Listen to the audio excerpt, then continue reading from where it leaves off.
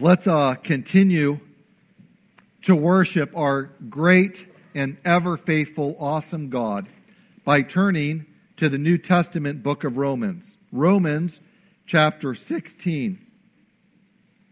Romans 16, it's on page 894 in your pew Bible if you'd like to avail yourself of that resource. Today we come to the final chapter of this New Testament book that we have been studying for the last 10 months.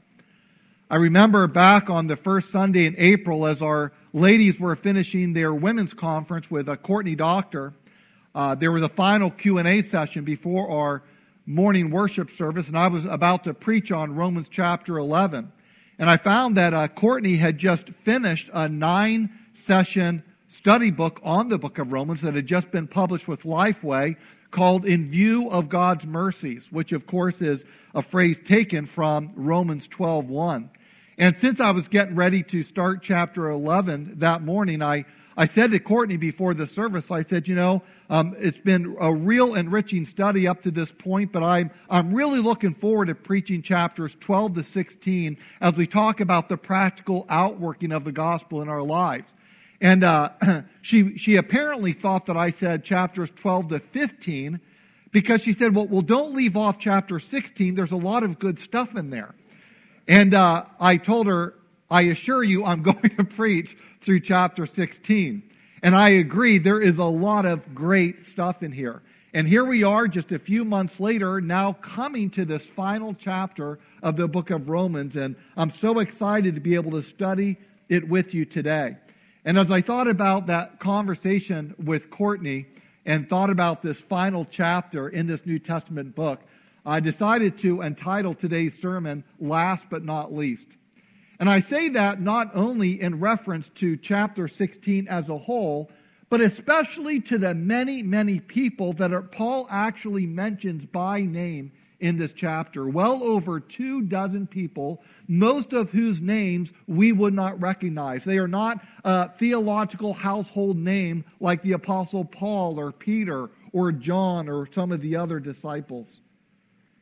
But Paul considers these people to be very important. And in thinking about the passage we read moments ago in 1 Corinthians 12, Paul would never say of any of these people or any fellow believer, I have no need of you. And Paul was a pretty big deal, so to speak, in the early church. And yet he shows great affection and appreciation for these people that he lists in chapter 16. Paul's greetings to these people make up the bulk of the chapter. A chapter that ends on a note of praise to God. So the subtitle for this sermon could be, Greetings to Friends, Glory to God. Greetings to friends, glory to God. And my prayer is that as we make our way through this chapter today, that you will be encouraged in the work that you do for the Lord.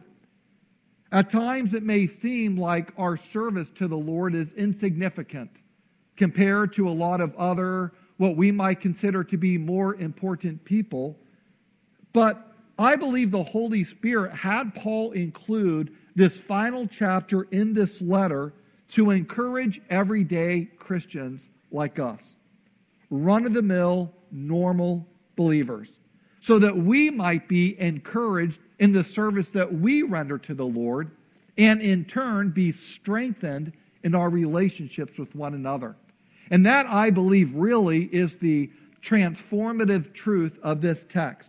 Our collaborative service for Christ strengthens our solidarity in Christ. Our collaborative service for Christ strengthens our solidarity in Christ. And we see this principle at work throughout chapter 16 as Paul greets his co-laborers, then cautions them, and then expresses his confidence in God toward them, and then as he concludes on a note of praise with a doxology to the Lord. So let's begin with Paul's co-laborers. This is going to be the biggest point of today's sermon because it makes up the bulk of the chapter. And I'm not going to go over every single name in terms of telling you about each one because, quite frankly, you wouldn't remember it anyway. So I just want to draw some highlights as we go through the text. But let me go ahead and read Romans 16, verses 1 to 16.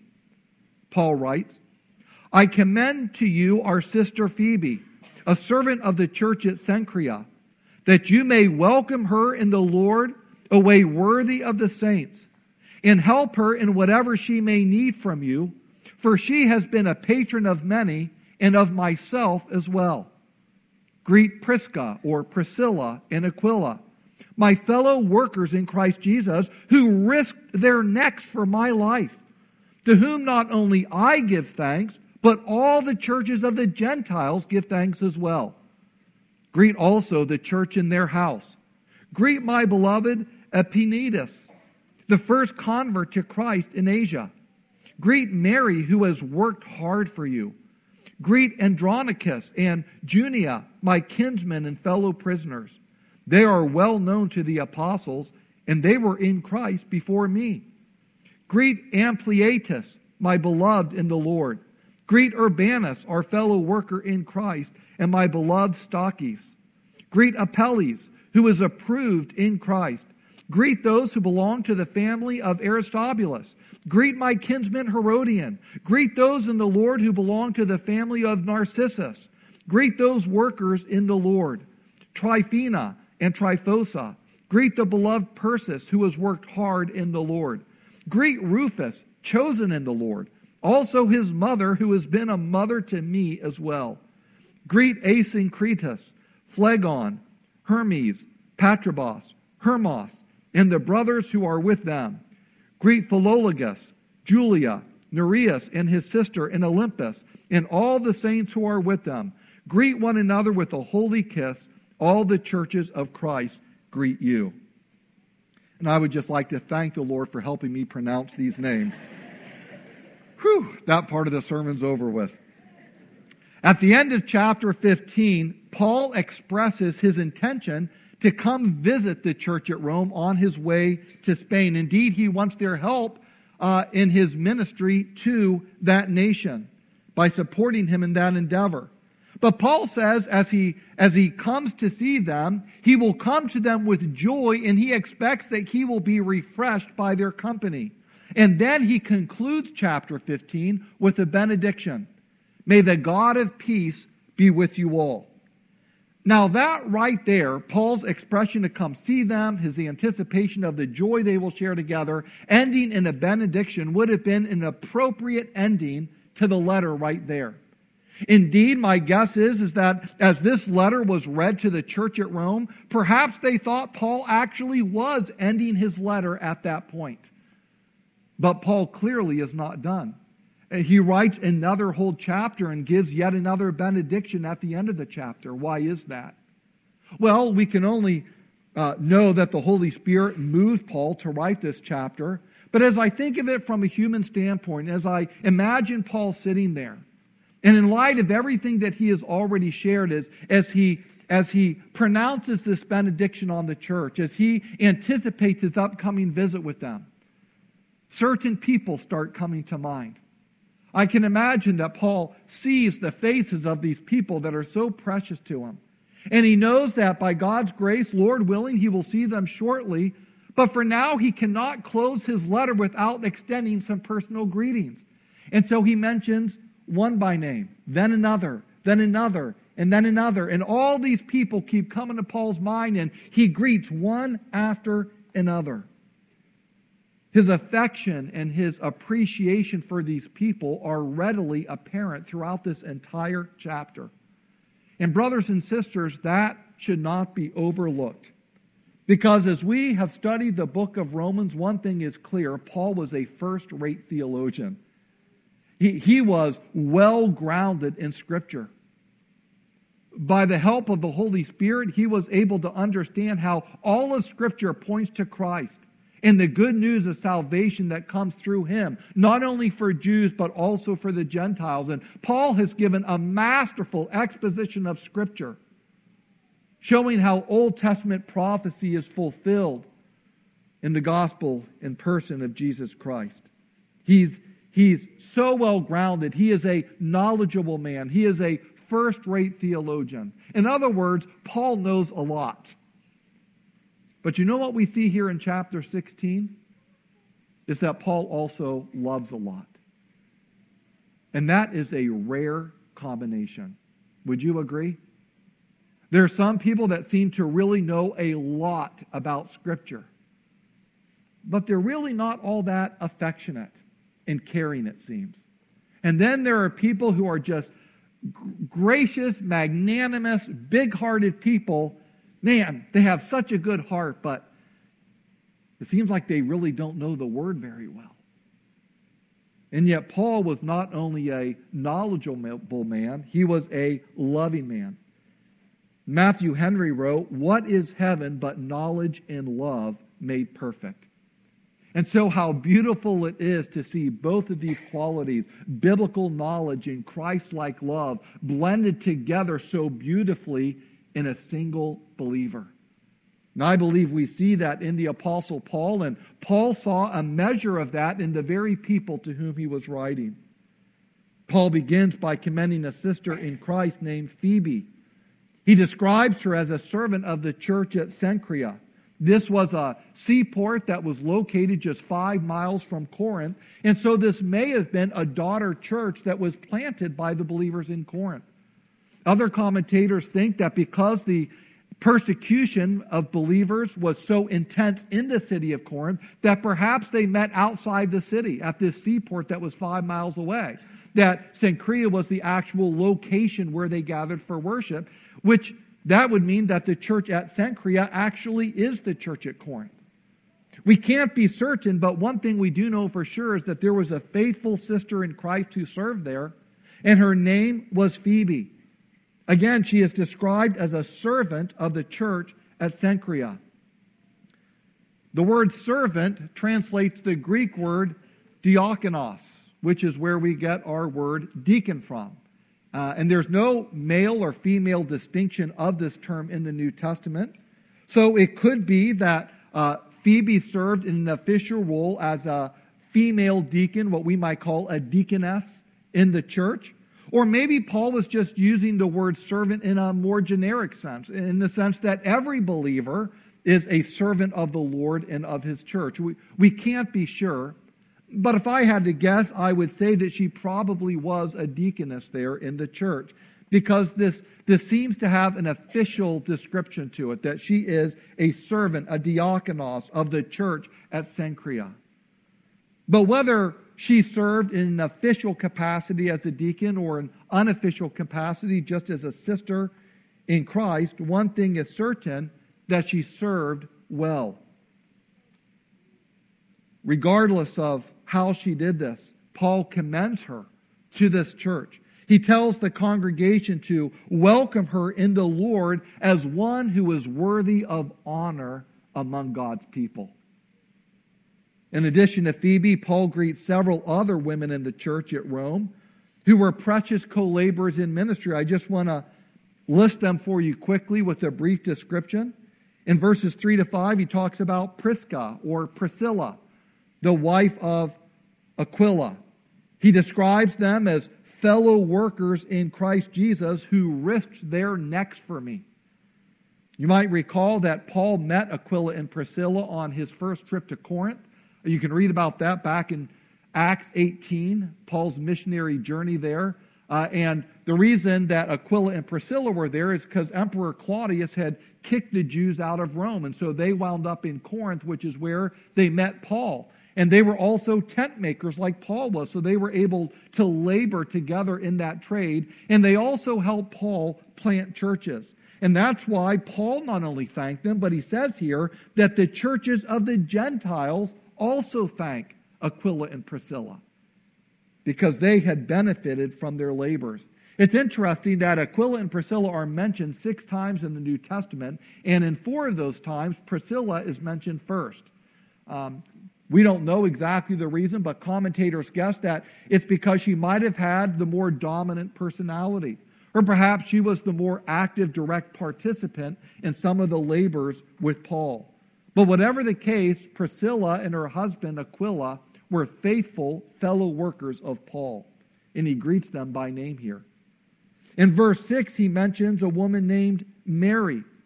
Romans 16:6.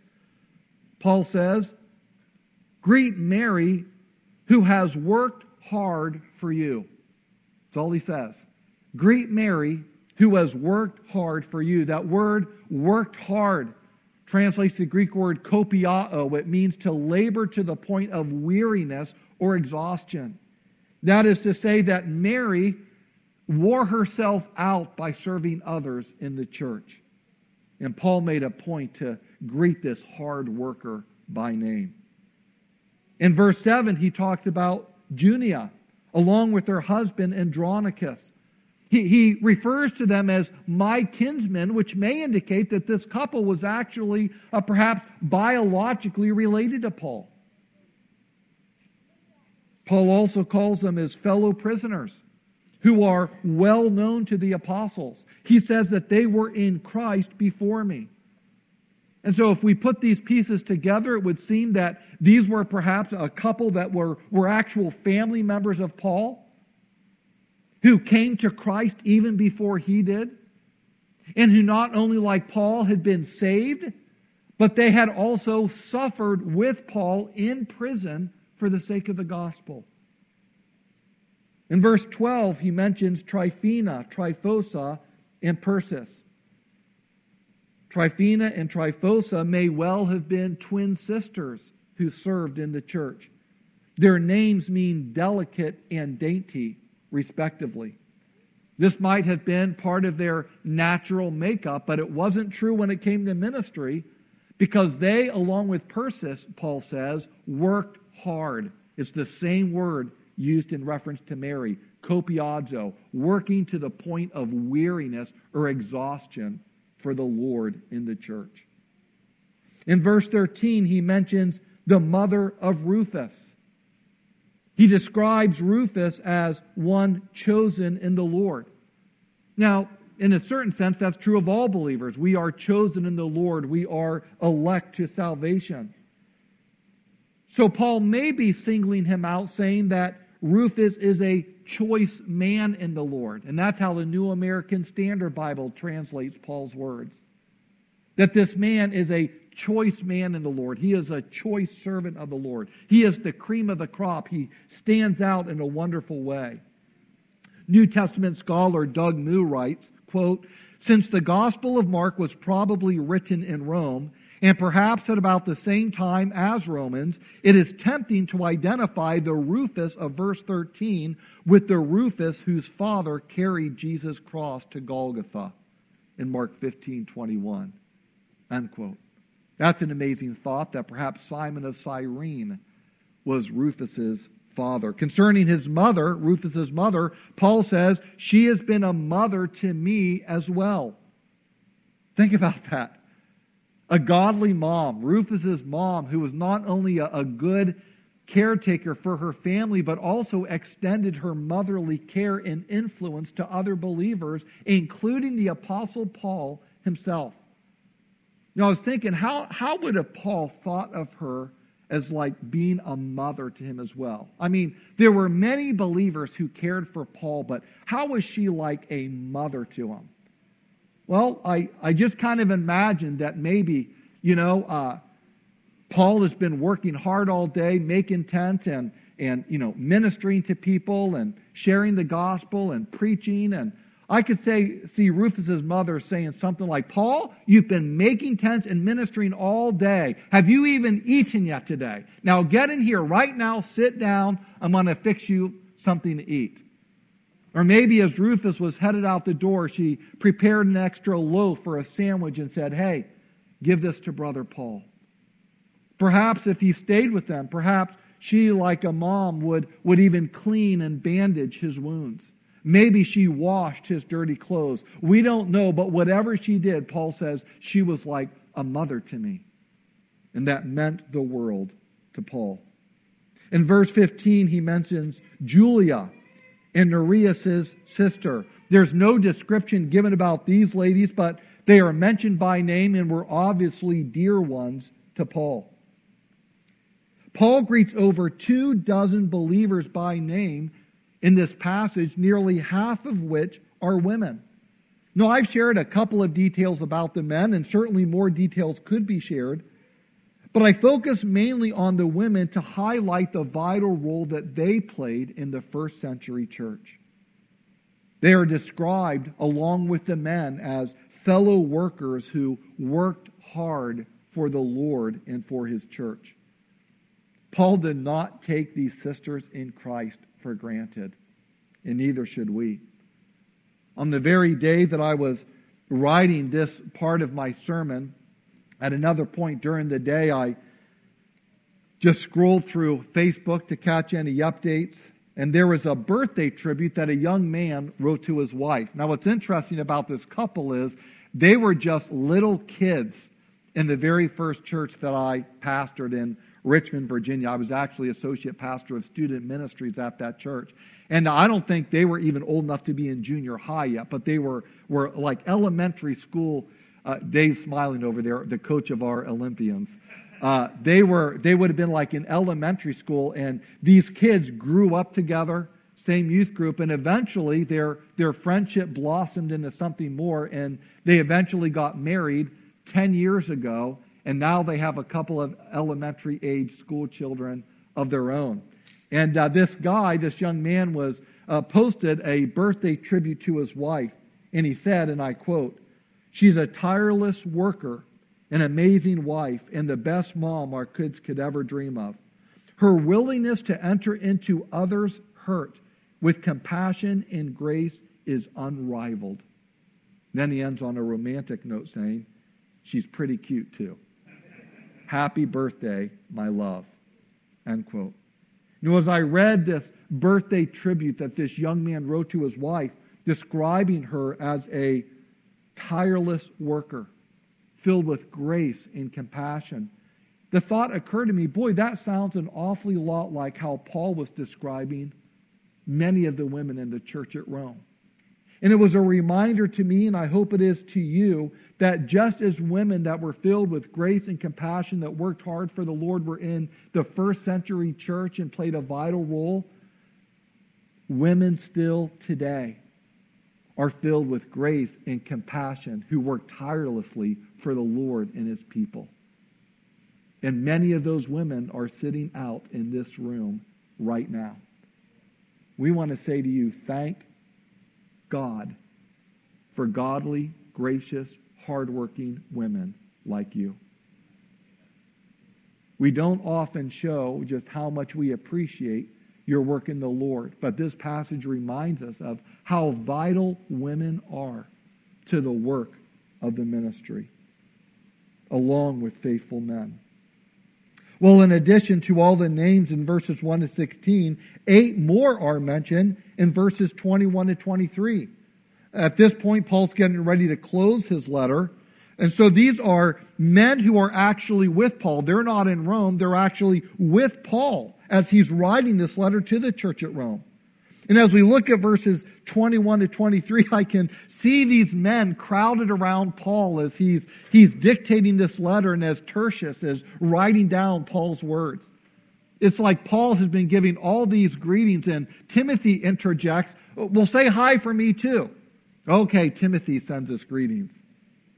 And then Lucius, Jason, and Sosipater chime in. "Well, wait, say hi for me too." So Paul says they extend their greetings as well. And then Gaius, Erastus, and Quartus do the same. And as you look at these men, we won't go into detail describing them, but you can simply see by reading their names and their occupation and where they appear elsewhere in the New Testament that these men come from all different walks of life. And yet here they are, huddled around Paul, greeting the church, because they too are fellow workers who love the Lord and love his church. There's one thing I think this passage suggests as we've read through all these names. Various characteristics appear to us that come forth out of this text, but I think if there's one thing that really sticks out, it's working hard for the Lord and for his church out of love. I think it is safe to say that where there is much love, there is much labor. Where there is much love, there is much labor. And there's a beautiful irony in this, isn't there? That as we spend ourselves in Christian service to others, we would say, working at times to the point of exhaustion, we are actually strengthened through that. We are strengthened in our relationships with one another. So as we spend ourselves in service to the Lord, to His church, we are actually strengthened by the Lord in our relationships with one another.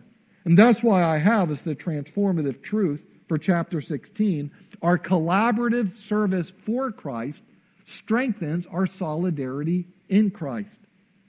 And our unity in Christ, brothers and sisters, is so important. It is so precious that we are to do everything we can with God's help to express that unity, to promote that unity, and protect and preserve that unity. And so Paul says in verse 16, greet one another with a holy kiss. All the churches of Christ greet you. Why don't we do that now? Just greet. No, I'm just kidding. That's not our custom, at least most of the cultures we come from. But it's important to note that Paul says greet one another with a holy kiss. It's not a sensual kiss. Back in the culture of Paul's day, it was common for men to greet men and women to greet women with an affectionate kiss on the cheek, on both cheeks actually, as a way of expressing their affection for one another. And the customary greeting is still practiced in many cultures today, including Italian culture, as a sign of affection. In our culture, it might be more of a hug or a handshake, or in some cases, a fist bump. The point is that these appropriate physical displays of affection not only express the unity we have in Christ, but it's a tangible way that strengthens our unity in Christ. Christian unity must not only be expressed and promoted, but it must also be protected and preserved. And so after greeting his co-laborers, Paul issues a caution to them in verses 17 to 19. Romans 16, 17 and 19. Paul says, I appeal to you, brothers, to watch out for those who cause divisions and create obstacles contrary to the doctrine that you have been taught. Avoid them, for such persons do not serve our Lord Christ, but their own appetites. And by smooth talk and flattery, they deceive the heart of the naive.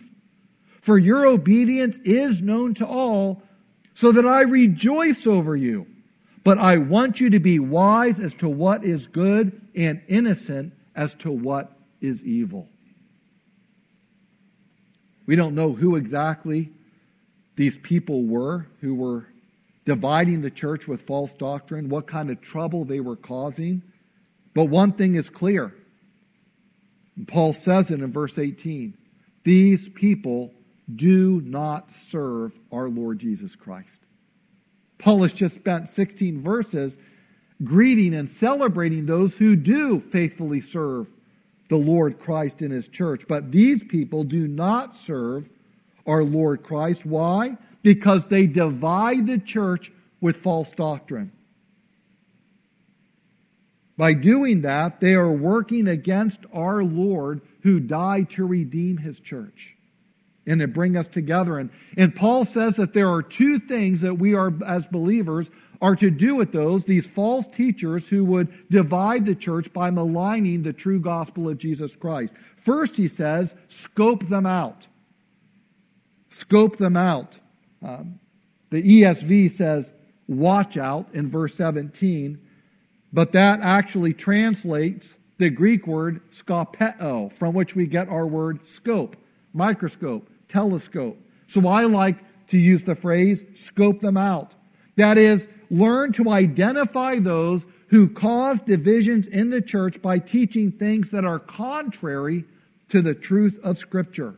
What Jude calls the faith that was once for all delivered to the saints. Remember what Paul said to the Galatians? He said, if I or even an angel from heaven came and preached you a different gospel than the one that you have heard, let him be accursed. So this isn't talking about divisions that can occur in the church that we looked at earlier, lack of unity over petty preferences that we're sticking to, or one being a stronger Christian or a weaker Christian. Those divisions can do damage, but this is something of a far more serious nature. These are people that creep into the church and through flattery and deception seek to win a hearing, and they end up dividing the church over false doctrine. Paul says, mark those who malign the gospel by their false teaching. Scope them out. And then secondly, stay away from them.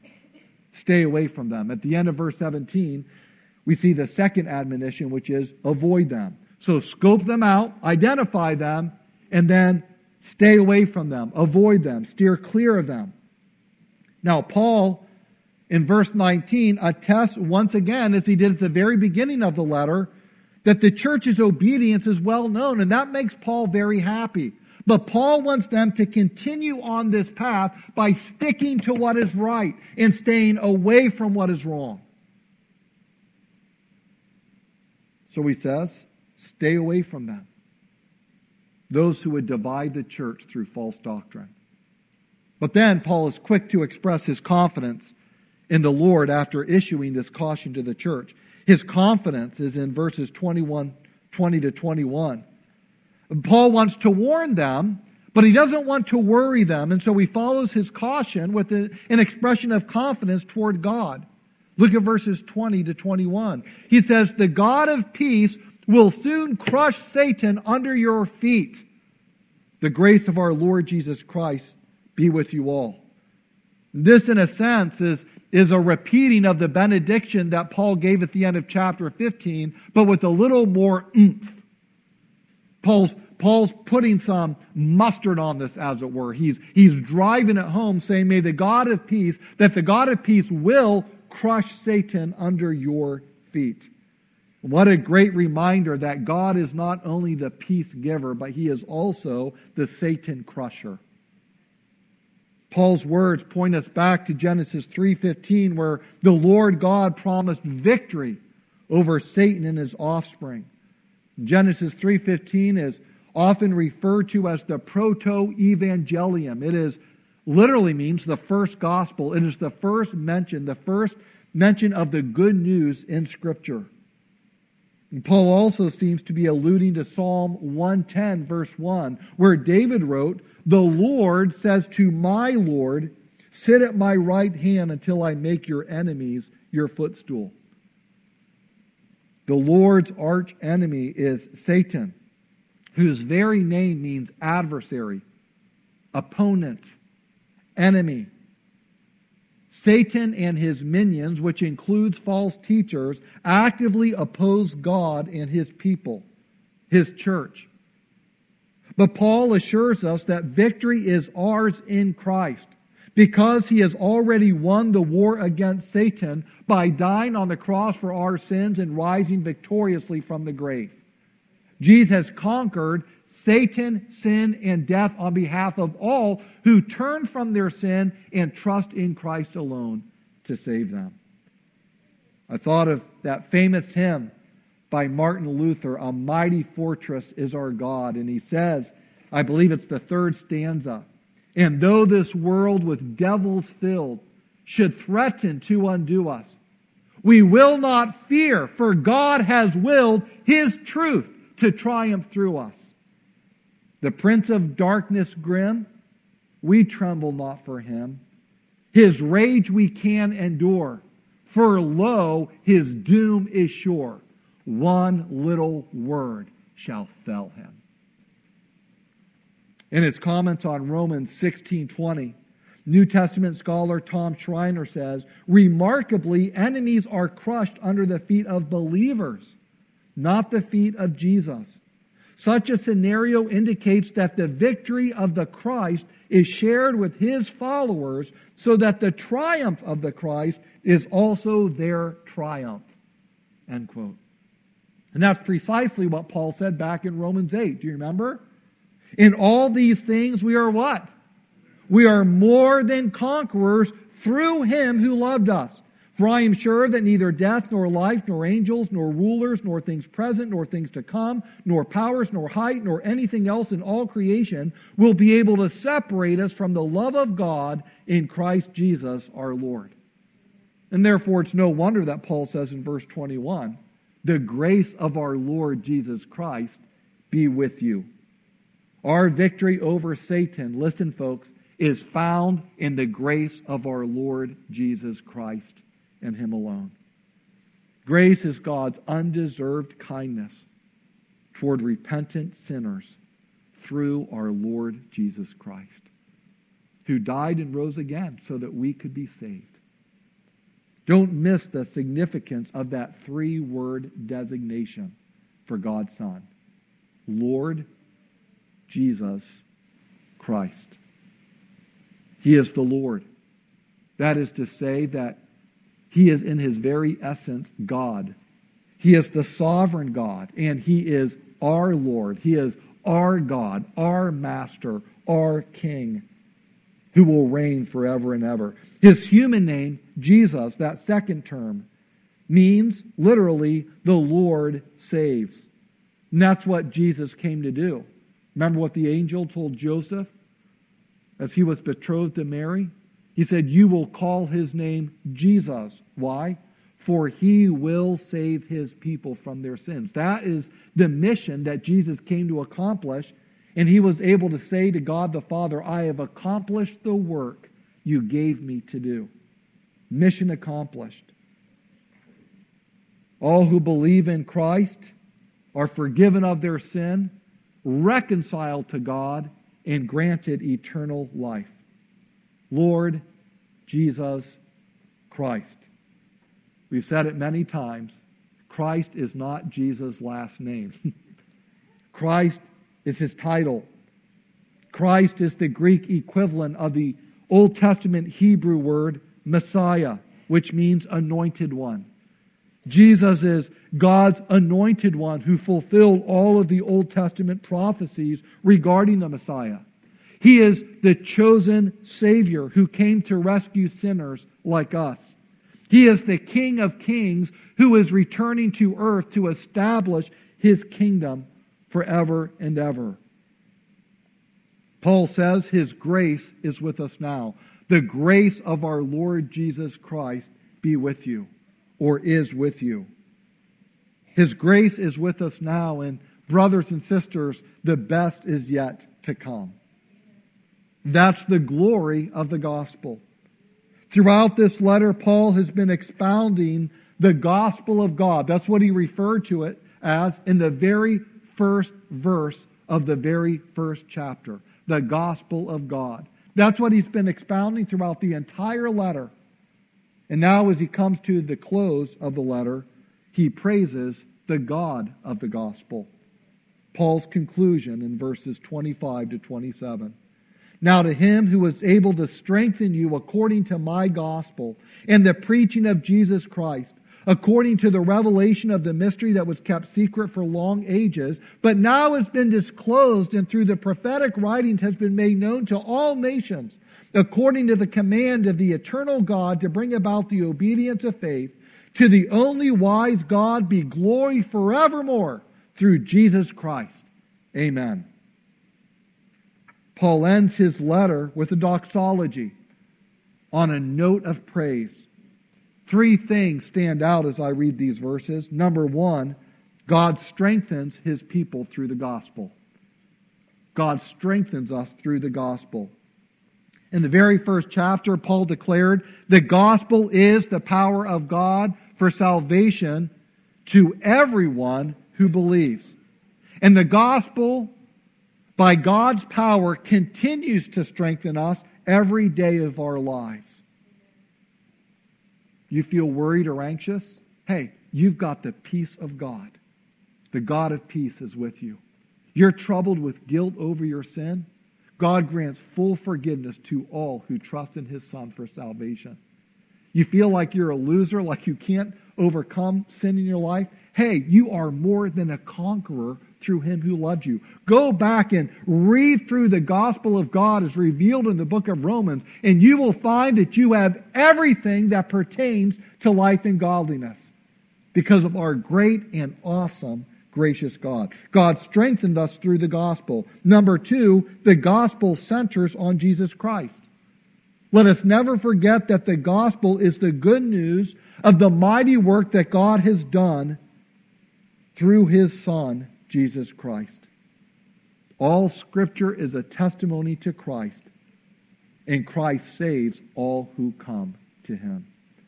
And that's the third thing that sticks out, that the gospel is for all nations, people of every ethnicity. And that's why Christ commissioned his church to preach the gospel to the whole creation, to make disciples of all the nations, because the gospel is good news for everybody.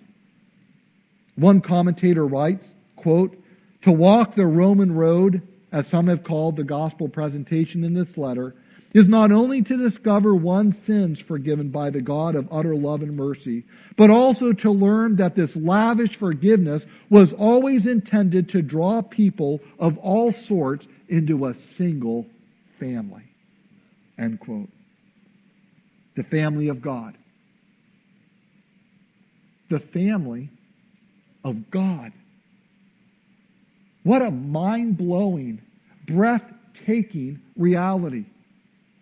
Brothers and sisters, that we should be called the children of God. The Bible says that is what we are. No wonder Paul ends on a note of praise saying, "All glory to the only wise God through Jesus Christ forever. Amen."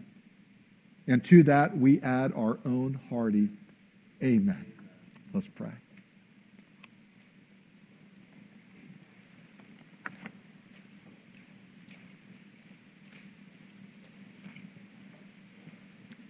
Great is thy faithfulness, O God our Father. How great is your grace to us through our Lord Jesus Christ, who loved us and gave himself for us. And how precious is the gift of your Holy Spirit, who indwells and empowers everyone who believes on the name of Christ. Triune God, we give you praise as we close out our study of this grand New Testament epistle. Help us, O God, to preach the gospel to ourselves every day and also to proclaim the good news to others, that they might have the life that is found in Christ alone, in whose name we pray. Amen.